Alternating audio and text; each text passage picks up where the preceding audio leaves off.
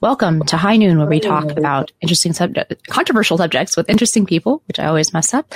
And I'm really pleased today to have on Representative Chip Roy. He is the congressman from District 21 in Texas. He also was previously Ted Cruz's chief of staff. He has had roles as well in the executive, so he has seen government from the inside, from the outside, and he's my favorite congressman. I wish he were my congressman, but I don't think he would ever set foot in Manhattan. But welcome to High Noon. Well, first of all, you're a lot more like Grace Kelly than I am to Garrett Cooper, but I always love the name of your podcast and appreciate what you do and what you're standing up for, liberty and limited government and trying to expose what's going on in D.C. And I love stepping foot in Manhattan, actually. Recovering investment banking life, and I used to go up to a bunch of Giants games, but it's been a few years, and I don't think the New York of today is quite where it was 10 years ago, but hopefully we'll get it back.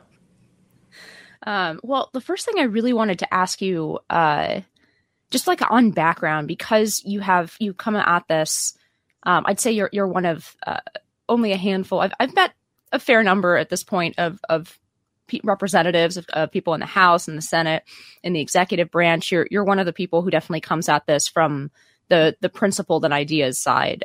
You really wanted to change something about the country and how the country operated.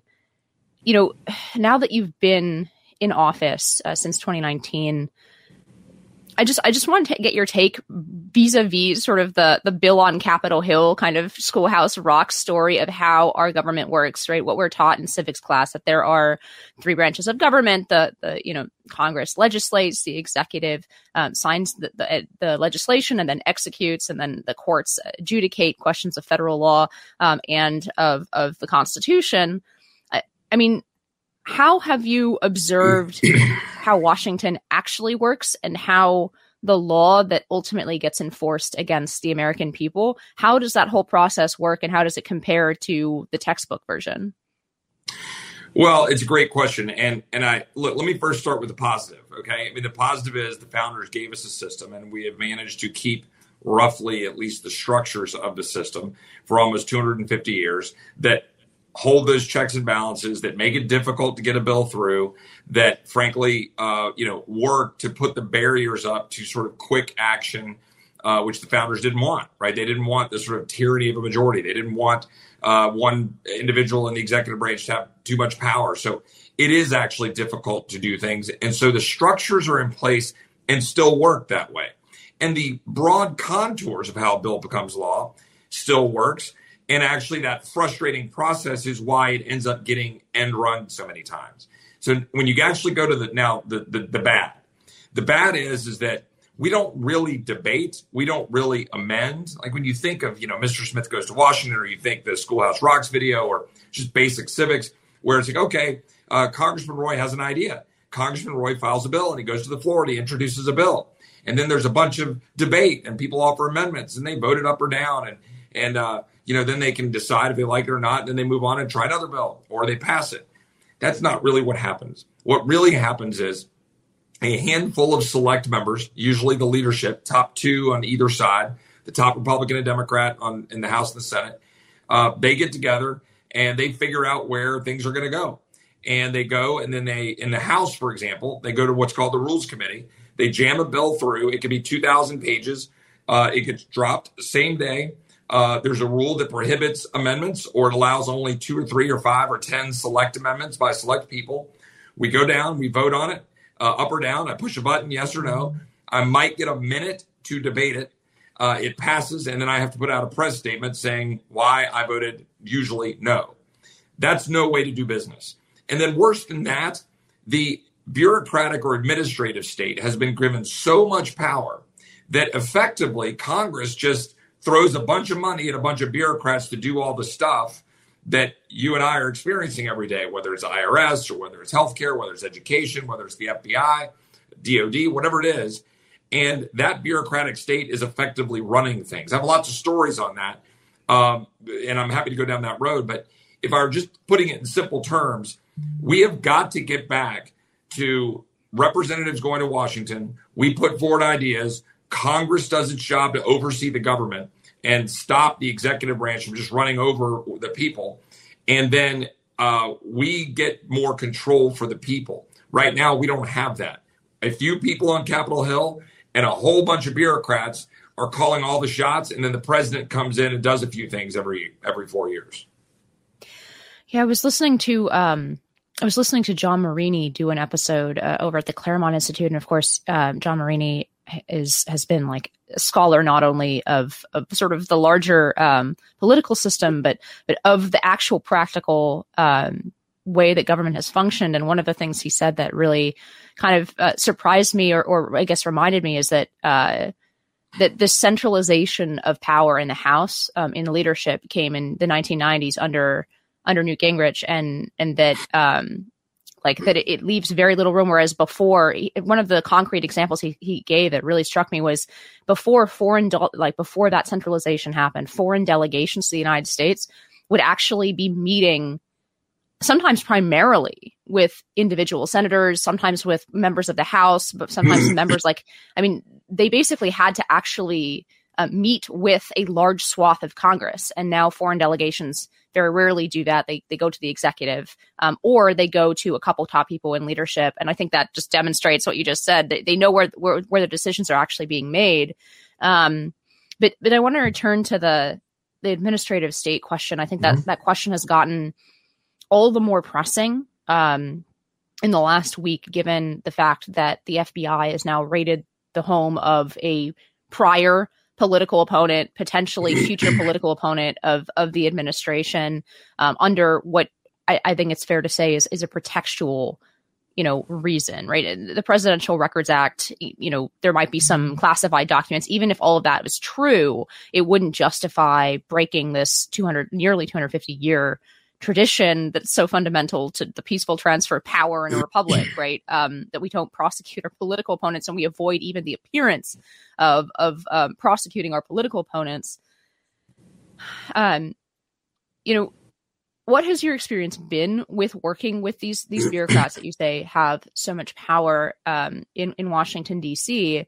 And to what extent do they even reference, you specifically, but any sort of member of Congress outside of a handful in terms of deciding what they're going to do with all of that language that keeps getting passed in those big bills that you're talking about, that a lot of it says, the department shall, right? ... Well, it's a great question. First of all, on the issue that you brought up about the FBI and, the warrant delivered to the former president, I've commented very little on this because as a former prosecutor, I like to kind of sit back, look at all the stuff, and then decide how I'm going to comment. One of the few things I've done is retweeted you when you were pointing out how much of a departure this is from norms and what that means with respect to the republic. In other words, this is different. It matters, right? It matters when a current administration takes the political appointee, AG, and then that AG makes a decision to approve going after the former president, a former president who may be running against the current president.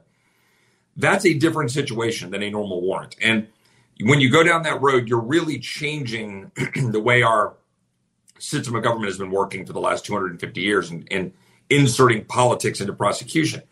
That then you pull back to your larger question about, well, who makes decisions? What do these bureaucrats do? How much power do they have?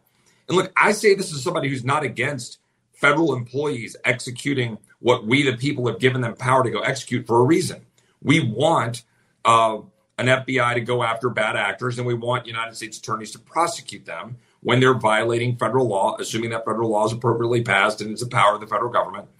We want, to the extent you're going to have taxes collected, I've got some kind of more libertarian views about how much we should be collecting taxes from the people, and maybe a flat tax or a fair tax would be better. But if you're going to have a tax system, well, you do need to at least make sure it's being applied fairly and equally. So I have no problem with there being some IRS agents to ensure that's happening. But when you weaponize these things, and when the bureaucrats basically take significant amounts of power and they're able to go use that against citizens, whether it's targeting 501c3s because of their religious faith or their belief in marriage, whether it's going after parents, if you're in the FBI and you're saying, oh, we're going to create edu officials tag because some teachers unions are complaining that school boards meetings are having, oh no, parents show up and get angry about, their daughter possibly getting raped in a bathroom in a high school in Loudoun County, Virginia. Like, These are real things with real Americans, with real bureaucrats going after them. That's a problem. I used to work for Governor Perry. When he became Secretary Perry, he had a guy that was running his policy who's a friend of mine. And we found out that there was a thing going around about Green New Deal type stuff that the previous Obama administration had put in place. And basically it said, if nobody, signs saying they object, it's going to become in effect. And they buried it. The deep state over the Department of Energy buried it. We had to go find it. I was on the outside. My buddy was on the inside. We had to go track this thing down because some bureaucrats over there had killed it. I could give you hundreds of those examples. When I took over as the first assistant attorney general in Texas, not a federal thing, but still a bureaucracy of 4,100 people. These are great people. I loved having them work for me. But there were some people there that felt like they were the ones running the show. And the fact is, when you elect an attorney general in the state, in the feds, when you elect a president and the president appoints an attorney general or a secretary of Homeland Security, they're running it to carry out the policies that the people elected. And the bureaucrats have got to respect that and then go execute on it. And you got to have checks and balances. And then here's the last point I want to make, and I'm going too long. I'm sorry, Inez. Congress has to check these bureaucrats. And I'm going to tell you the best way to do that is money. We keep writing blank checks and then complaining that they're using it against us. It's insane. Why do we give the DHS an unlimited amount of money to not secure the border? Why do we give the IRS an unlimited amount of money to go target Americans? Stop doing that. And that's my biggest message to my Republican colleagues. Stop funding the bureaucratic state. So that's one method to try to rein in the power of these bureaucrats. Another method that I know you've introduced a bill on and have been vocal about goes to something that Axios reported a few weeks back on, and basically then the entire media picked it up as like, this is a transfer. Somehow this is like a coup or whatever, a planned coup. And the report was that Donald Trump was potentially talking about a second administration, whether or not he's going to run and what he would do in that administration. And one of the things that came up was the so-called Schedule F reform of essentially the civil service, right? To reclassify some of these bureaucrats as essentially what they are, which are policymakers, right? Who ought to be directly responsible to the elected officials. I mean, you've had your own civil service reform proposals that the phrase in Washington is pretty ubiquitous, right? Personnel is policy. How do we ensure that if we are going to have these millions at this point, over 2 million bureaucrats working in these various agencies, how do we ensure that they're actually in any way responsible to the elected officials who, after all, like that's the premise of our representative government, right? Like that the people elect folks like you, and then we judge you on the votes and the jobs that you take. And then we decide whether or not we want you to continue to represent us, right? That's the sort of basic small d democratic functionality of our republic. How do we make sure that functionality has any way to touch people who are not like just political appointees at the top? Like, how do we touch the rest of the iceberg of the bureaucratic state? Well, it's a great question. And, I'm going to repeat real quick. Stop funding it. Like, stop giving a blank check. It is the most powerful weapon we have in the House of Representatives, where all funding bills are supposed to originate closest to the people. We give that power away every year. We just say, here you go. Here's more money. But put that aside for a minute. The main thing you've got to do is empower the people who are coming in to fire bureaucrats who are carrying out policies contrary to the wishes of the elected president and his appointees, contrary to the wishes often of the majority or the block of members of Congress. Heck, half the time we can't even get good answers in hearings. Or we call them up and they kind of stonewall. They say, I can't answer that. And you really can't get good answers out of that. You've got to give the ability of the secretaries of these agencies to fire people on an at-will basis. Currently, they really can't. Between the EEOC rules, between whistleblower protections, which we should have whistleblower protections, right? I mean, in terms of people showing, hey, this bad stuff's going on, they should be protected. But the combination of whistleblower protections, EEOC claims, and other protections, the power of the unions in the federal government, you can't fire anybody. I've seen all sorts of studies. I saw one that said that of the federal managers who tried to fire people and submitted evidence of people that were watching porn for 6 to 8 hours during the day, operating private businesses from their computers, not showing up, being ineffective, laundry list of just offensive and troubling things. 78% of them said nothing happened. Literally, I could get no change out of when I submitted these very terrible things to the through the process to try to remove them. And so it's a real problem. It takes 6 months in the federal government often to even get a claim dealt with when you've got when you're a manager trying to get rid of some bureaucrat. So I introduced legislation, I don't care whether it's mine or somebody else's, doesn't matter, to make sure that we have the ability to have effectively at-will employment. I preserve some protections for whistleblowers that if ultimately your whistleblower claim is adjudicated, you can be reinstated and have back pay. But that's like less than 1% of the issues or the claims. It's a tiny fragment. The EOC claims that are put, it's like less than 3% that those ever come through. We're allowing those small things to basically completely take over and make it impossible to remove the bureaucrats who are carrying out these egregious acts and frankly acting either criminally or incompetently or offensively, sitting at their desk, watching porn or running a business. Yeah, and unfortunately, that's the least of the problems, right? Like the fact that they can't fire people for watching porn. I actually, it makes me laugh. This is slightly before you were elected, but I'm sure you heard about it and worked on it to some extent. There was an entire act of Congress to specifically address the porn at work issue because the system to fire bureaucrats is so protective and convoluted that they needed an act of Congress to attempt to give managers the ability to fire people because it was impossible before. And from what I've heard, it hasn't actually made it much more possible. So even an act of Congress has not really empowered managers in the federal government to fire their employees for watching pornography on work computers while they're on the job. That's how it's crazy. And it you seems said like, go ahead. You said it. It's not really that. I use that as just an example of how egregious it is. You can't even fire that person. Now, if you're trying to go in and just say, look, I'm the manager. I have an objective to accomplish. This employee is terrible, or this employee is targeting a citizen they shouldn't be, or this employee is ineffective. I mean, good luck getting that person fired if you can't fire somebody for literally sitting at their desk watching porn or running a private business. Like that person should be summarily dismissed the day of, right? But no, we don't do that. And if you've got a bureaucrat there who's actually doing their job poorly, well, then you're really up against the wall. And that's why 80% of these managers say nothing ever happens when I submit a problem. So this is what I was going to say is that's only half the problem, right? And in some sense, it's a less worrying problem. Like it's enraging that we, the people, are paying these guys to not do their jobs or to not show up or to run their own businesses or any other number of prurient interests they might have. Right. But that's really only half the problem, right? The other half is that we're really seeing, I think, especially with this raid in the last week, that the end refutation of this idea of apolitical administration of government, right? That really comes out of the progressive era that says essentially governance is a science, right? Even somebody like Wilson would have said, okay, Congress and the elected officials, they kind of set the general direction. And then this apolitical machine, bureaucratic machine, puts into motion the directives, the sort of general directives that ultimately come from the people. And that is modern governance because our actual constitutional structures are not up to the job of essentially the complications of modern life.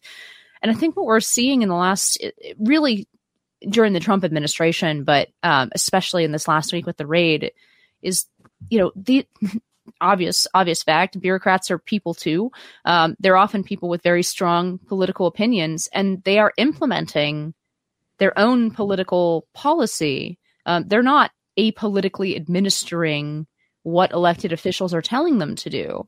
I mean, so how do we solve this problem? Because it seems to me to be along with the collapse in institutional trust generally, the most dangerous aspect of the governance that we currently live under. And it's the aspect that frankly makes me wonder if we do live at all in a republic when so much of this apparatus is essentially run, let's be frank, it's essentially the arm of the Democratic Party that doesn't ever have to stand for election. It's very strongly one direction in terms of its political beliefs, and it's enforcing those political beliefs against Americans.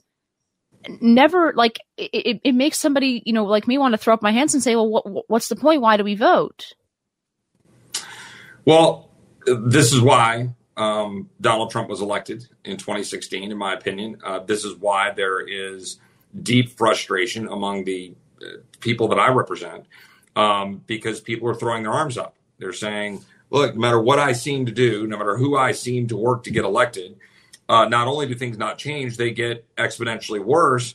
And particularly in this vein you're talking about it as. In other words, it's not a small thing that Donald Trump, whatever you think of him, whatever you think about pros, cons, whatever, that he came in riding a horse, coming into Washington to drain the swamp, right? I mean, that the American people reacted very strongly, divided as we are as a country, to the idea that this place, the swamp, Washington, D.C., the establishment, all of that needs to be drained. I've never heard anybody make a really credible case that it does not need to be drained.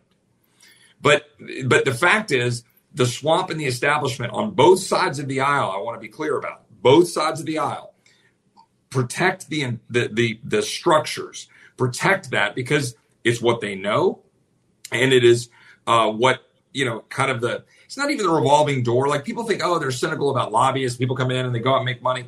That's not even really it. It's about the power structures, about people wanting power for the sake of it, right? You're Republicans saying we got to take back the House so we can get the chairmanships, and then we can have lots of hearings, and I'll have the gavel. And okay, but what are you going to do to transform this place for the people, right? What you were just talking about, Inez. That's, I think, what people are frustrated about. And so you say, okay, you've got these bureaucrats and they're doing all these things. You kind of throw up your arms. I look at it and I say, well, what do we do? What can we do right now? I go back to empower someone to come in and actually fire people, which Trump ran into walls and buzzsaws and couldn't do, ran into the bureaucracy. Stop funding it, right? If we don't stop giving them money, we're never going to win, right? I think there are tools that we can deploy. But, and I also want to say this, there are a lot of good people up there doing work. But one word you and I haven't mentioned is federalism, right? And the fact is, you said, well, do we have a republic? Well, I'd say one of the biggest problems we have is what the founders were guarded against. We got all this power emanating to Washington, all of these laws that these guys have to enforce, all of these dollars they have to collect, all of this infrastructure they have to run. And we've ceded that ground to these faraway, nameless bureaucrats, which are every bit as tyrannical as King George III, right? It's just, go look at the train of abuses in the Declaration of Independence and go write those down on a piece of paper. And now write down what you would consider the train of abuses today, right? Tell me which ones, tell me if they line up.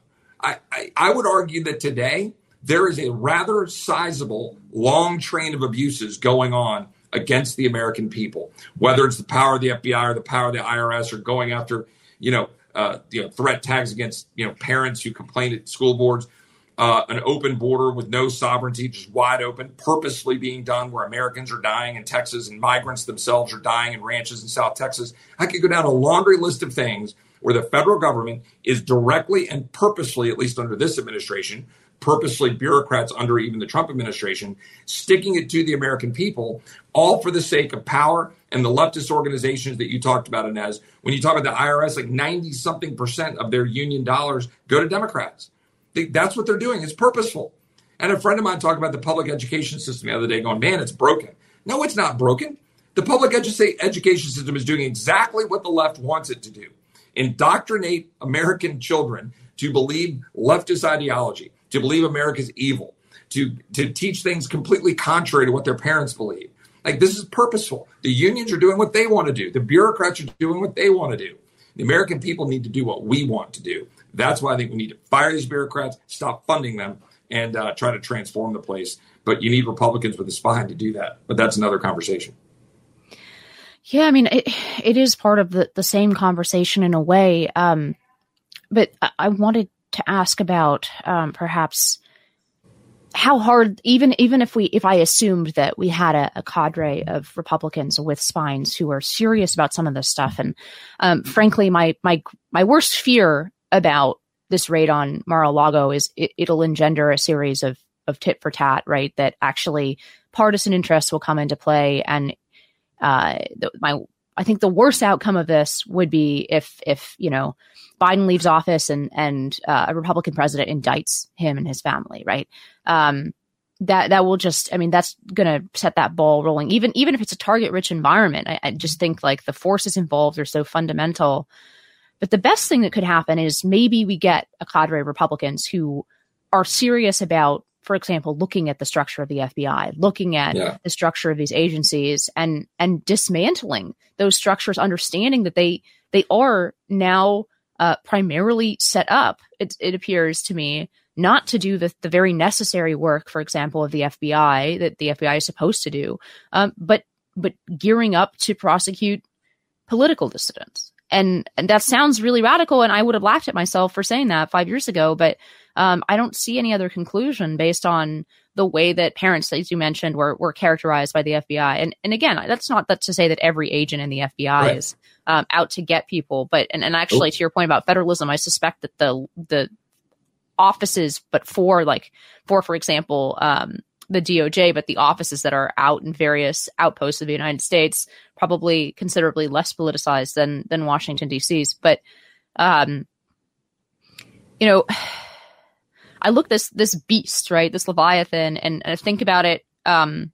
It's not just the agencies anymore, right? It's also, there's this huge private component to the way this is enforced. I use the more classical term regime, which sometimes, ruffles people's feathers because it sounds like, although I think increasingly those connotations are coming true, but I don't necessarily mean regime with the connotations that we talk about, like authoritarian regimes abroad or something like that. I mean, like in the classical sense, regime meaning the entire system and how it functions outside of a single politician or even outside of government. I think Curtis Yarvin uses the term the cathedral, right? Whatever you want to say connects not only these bureaucrats who have overwhelmingly similar views to each other, but also a large part of the Fortune 500, as well as Hollywood, and of course the large part of the corporate media.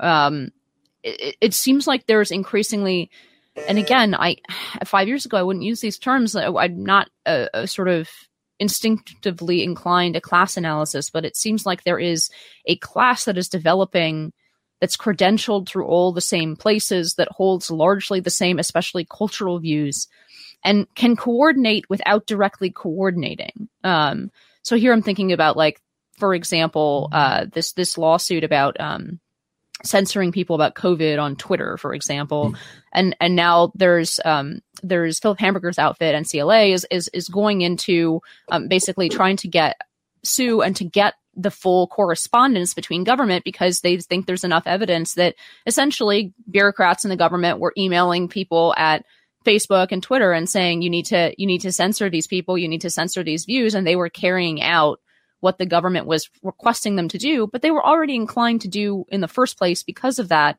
sort of cultural similarity. So, it starts to look, even if we have people with spines that come in, I mean, this problem is starting to look like a hydra, not like a mere expansion of government, for example, that the founders imagined.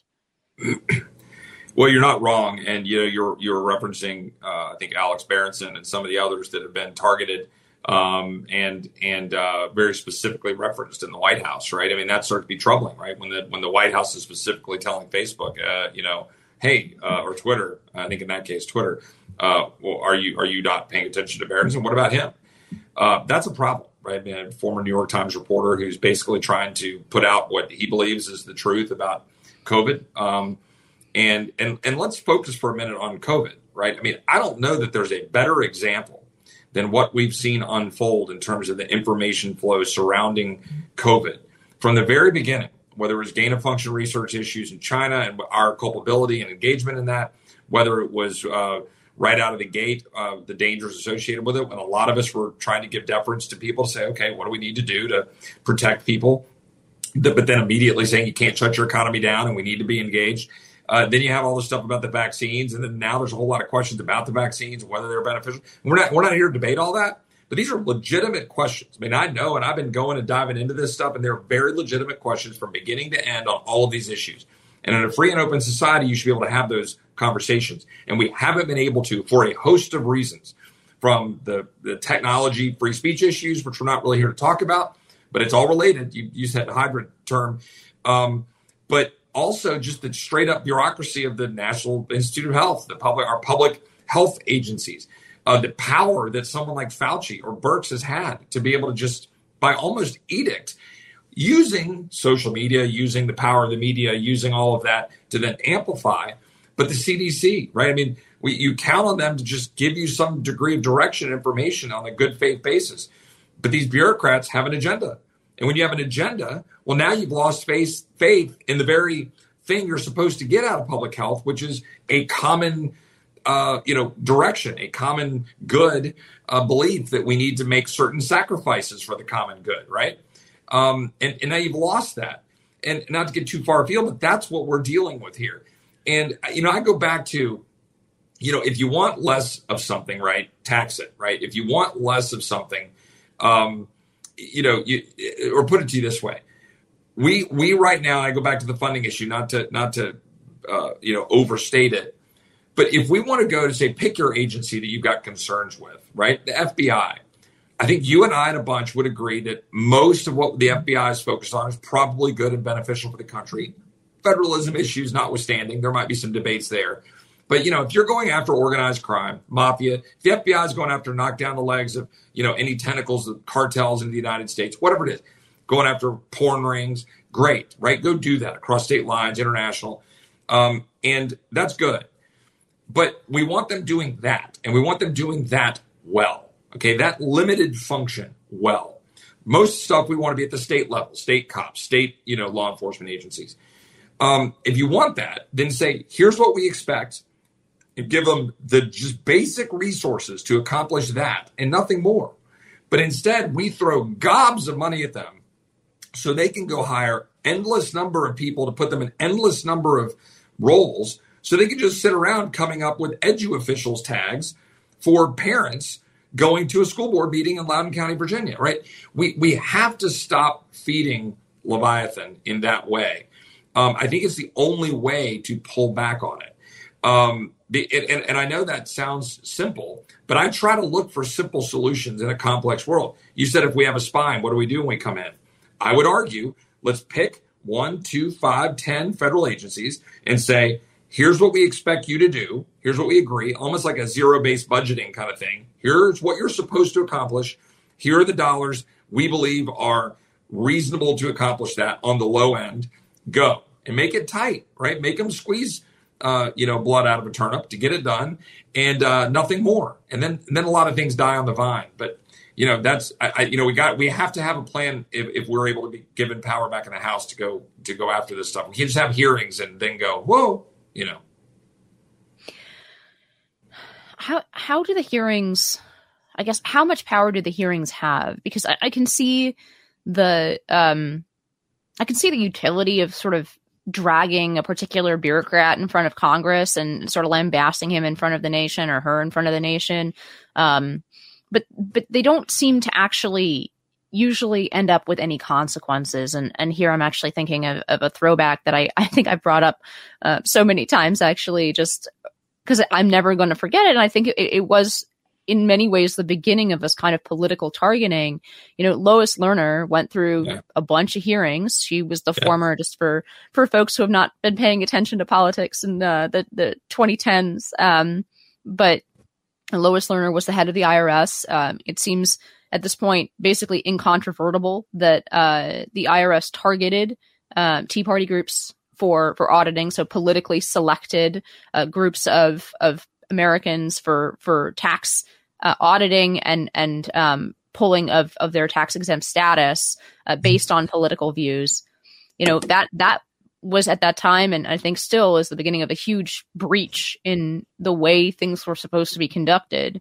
And she suffered no consequences for that. I mean, she sat through some hearings, some guys yelled at her, right? And then nothing happened to her. And that seems to be more the model for hearings going forward. I mean, do you think that hearings can be used for actual sort of consequence? Do you think that putting a spotlight on particular people is worthwhile?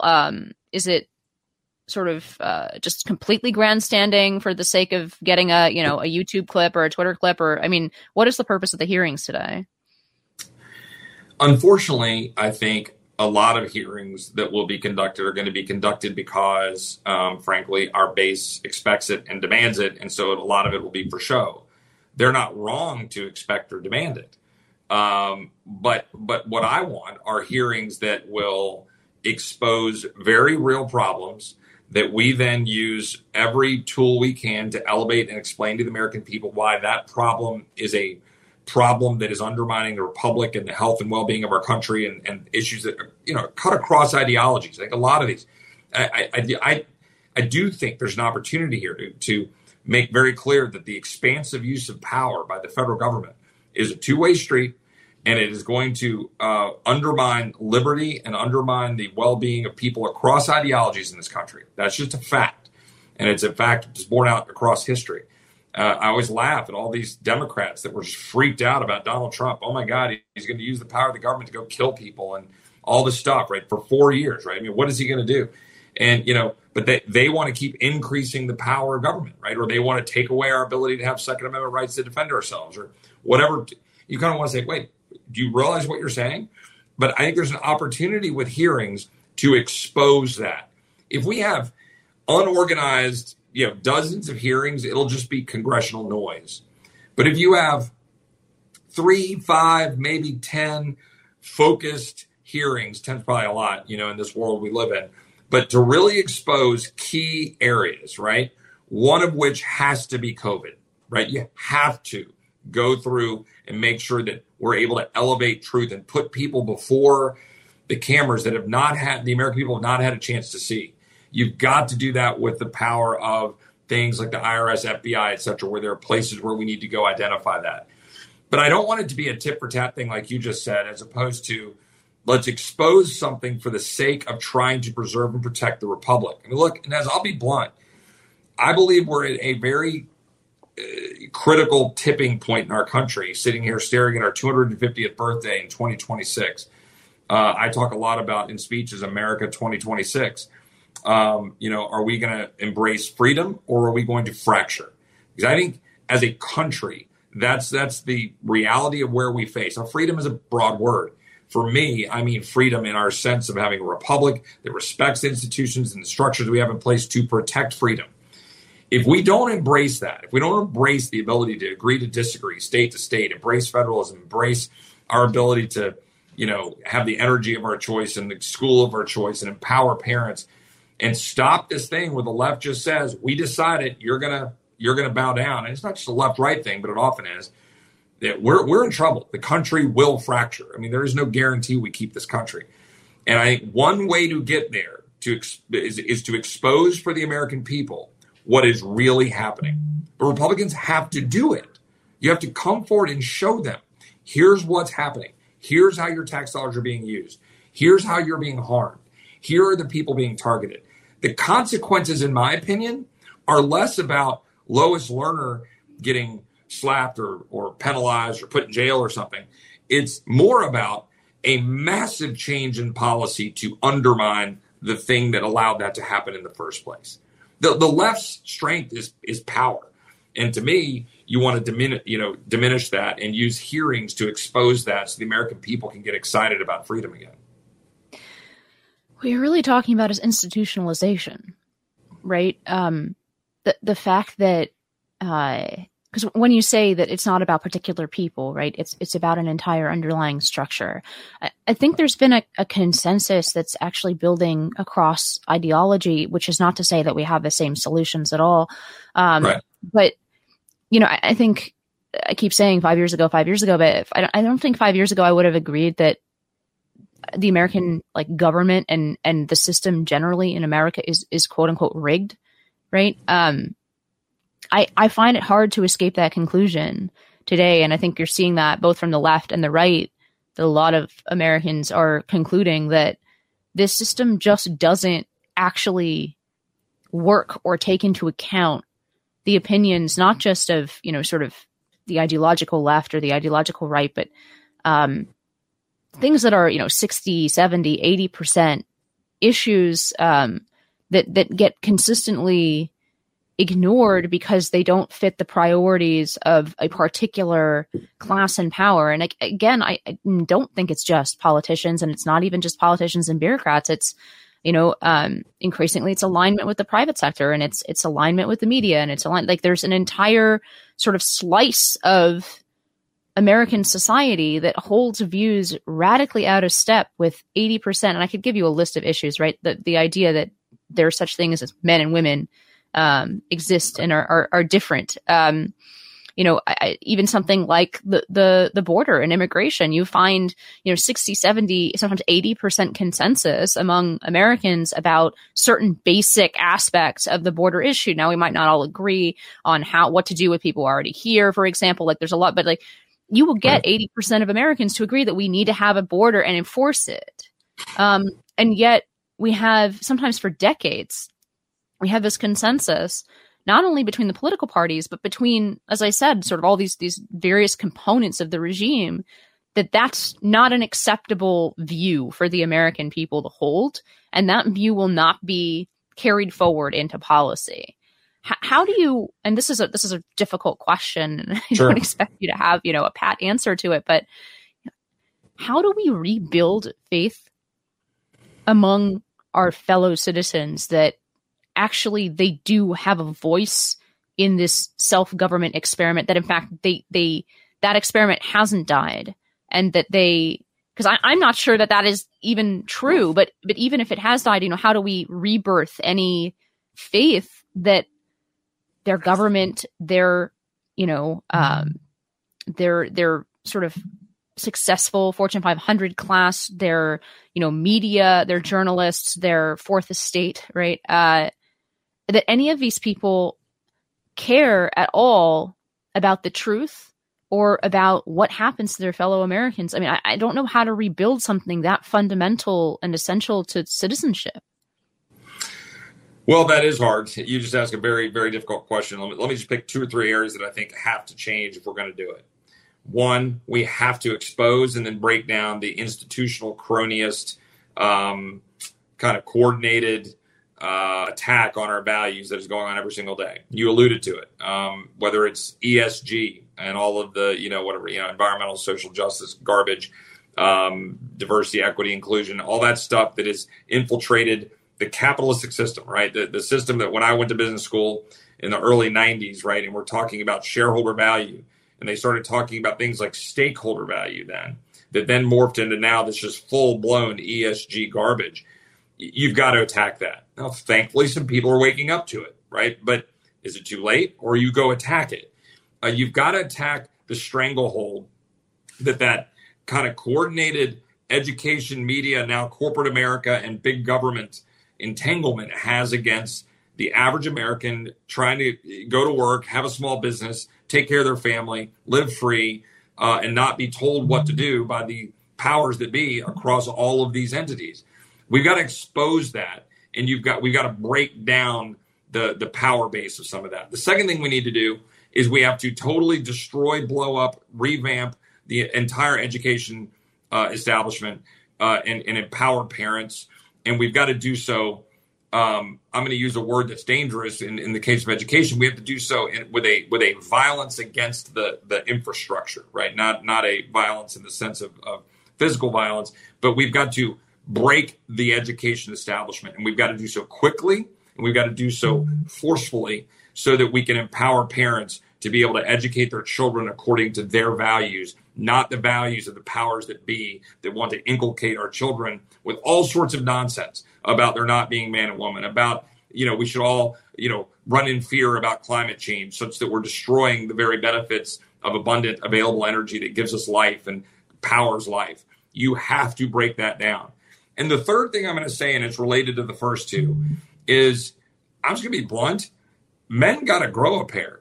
I mean, I'm just sorry. You got to have some men who stand up and are men and go figure out how to protect their kids at school, figure out that they want to have a sovereign country, that they don't want to have crime running the streets, and that they go retake their homes. When my great-great-grandfather moved to Texas in the 1850s, he had to saddle up a few years later to battle Comanches. Well, you can fight all day long about whether there was wrongs or rights or whatever. I don't know. All I know is you're sitting in a house and you're worried about a Comanche raid. You do something about it. You don't wait for the federal government. You don't curl up in a fetal position in the corner of your house. You do it. You figure it out. We are losing that, right? We're losing the fact that at the end of the day, my job when I wake up in the morning is to provide for my family, take care of my wife and my kids. Not that my very educated, smarter than I am lawyer wife isn't fully capable of, kicking my rear up and down the table in terms of all things law and education. I'm just saying as a man, I need to take care of my family. I need to take care of my kids. I need to protect my community and come together and do that. If men can't figure out how to find that, then we got a problem. Fix education, men need to step up and do that. And we've got to break the back of that kind of, again, it's a coordinated thing. It's not just big government anymore. You alluded to it brilliantly. It's all of that. It's the corporate cronyism meets government, meets education, meets big media.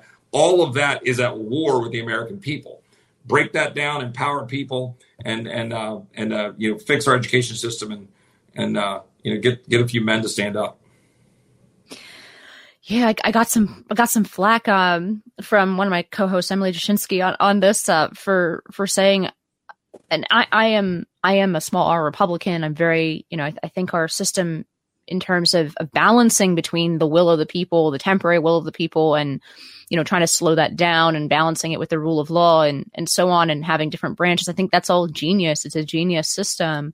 But I frankly think that the last 30 years of policy, if it had been set by national plebiscite, probably would have led on the whole to better outcomes than our elite have produced in the last 30 years. And I'm not like a sort of instinctual Democrat. I believe I think a lot of the warnings the founders issued about untrammeled mob rule are absolutely true. Yeah.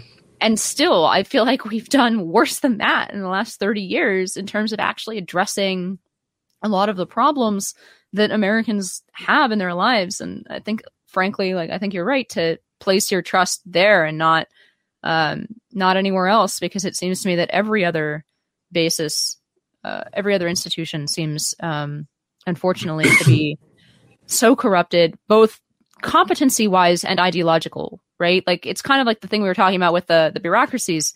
There's two parallel problems that are intertwined. One is the ideological problem, and they are all buying into this radical, sort of ideology on the left.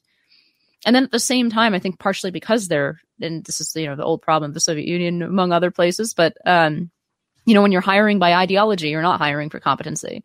You're judging by ideology, you're not judging for competency. And things are just falling apart. Do you not have that sense that things just don't function in this country anymore? It depends on where I am, and it depends on what I'm doing. 10 years ago, 11 years ago, I worked with Governor Rick Perry on a book, his book, Fed Up. And in that book, we wrote a lot of, we wrote a lot about the founding principles and how it relates to the important empowerment of the people through their states, right? This is Governor Perry, it's Texas, and that was what that was about. And the first chapter was titled, America is Great, Washington is Broken. Now, fast forward, right, of course, and then Donald Trump runs on Make America Great Again, which, of course, was a poll from Reagan saying Make America Great Again. I actually believe, to answer your question now, sorry for that long lead in, that America is great. The people are great. There are lots of problems. There are lots of people who are not doing great things. And we can go through all of that. But fundamentally, when I go around this country, yesterday, I'm driving through Houston. I stop at Buc-ee's, this massive, convenience store in Houston, Texas.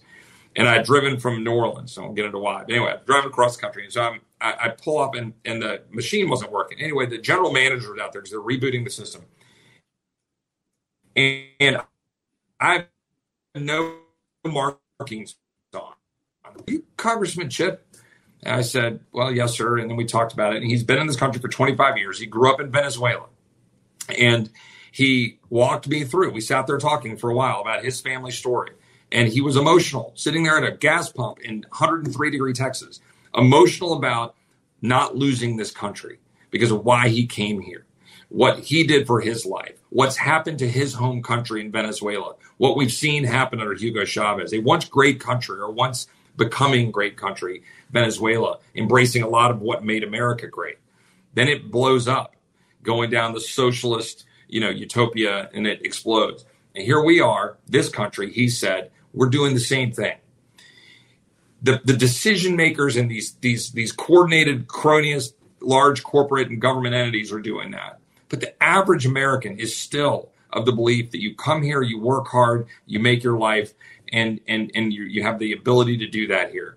I don't know how the numbers shake out, but there are millions of those people. That guy yesterday gave me, as thousands do throughout the year when I run across them, they stop me in the airport and they say, thank you for standing up and fighting for me. Thank you for standing up and fighting for common sense and freedom and free market capitalism and what you can achieve in this country, because it's the American story. It's why all of our forefathers came here, and I'm not going to give up on that. So yeah, I'm frustrated, and I'm not saying this as a politician, as I don't care. This isn't to get votes. This is you and me talking. I love this country and I believe in its core values and principles, but we're going to have to fight for them. That's the bottom line. That guy who's been here for 25 years, who knows why this country is great. Damn it, we owe it for our kids and grandkids to go fight for those principles and not let these handful of idiots take away the greatness. And that's how I view it. Congressman Chip Roy, thank you so much for coming on High Noon with me today. I really appreciate you coming on and continuing to fight for exactly those principles you just eloquently referenced. Well, Inez, thank you. Thanks for what you do. And let's visit soon in Texas or New York or DC or somewhere. God bless.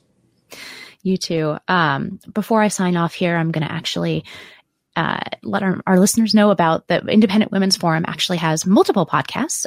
We are the leading national women's organization dedicated to developing and advancing policies that are more than just well-intended, but actually enhance freedom, opportunities, and well-being. In other words, we are not in it for the gloss, but for the practicality and the actual everything that we've talked about on this podcast with Chip and with other guests about, this good life, this human flourishing, for women and men. We are here to bring some news to you as well, with our She Thinks podcast, which every Friday at 9 a.m. Eastern, Beverly Hallberg is joined by guests who cut through a lot of the news of the day, and they bring you some facts and policy to go with that.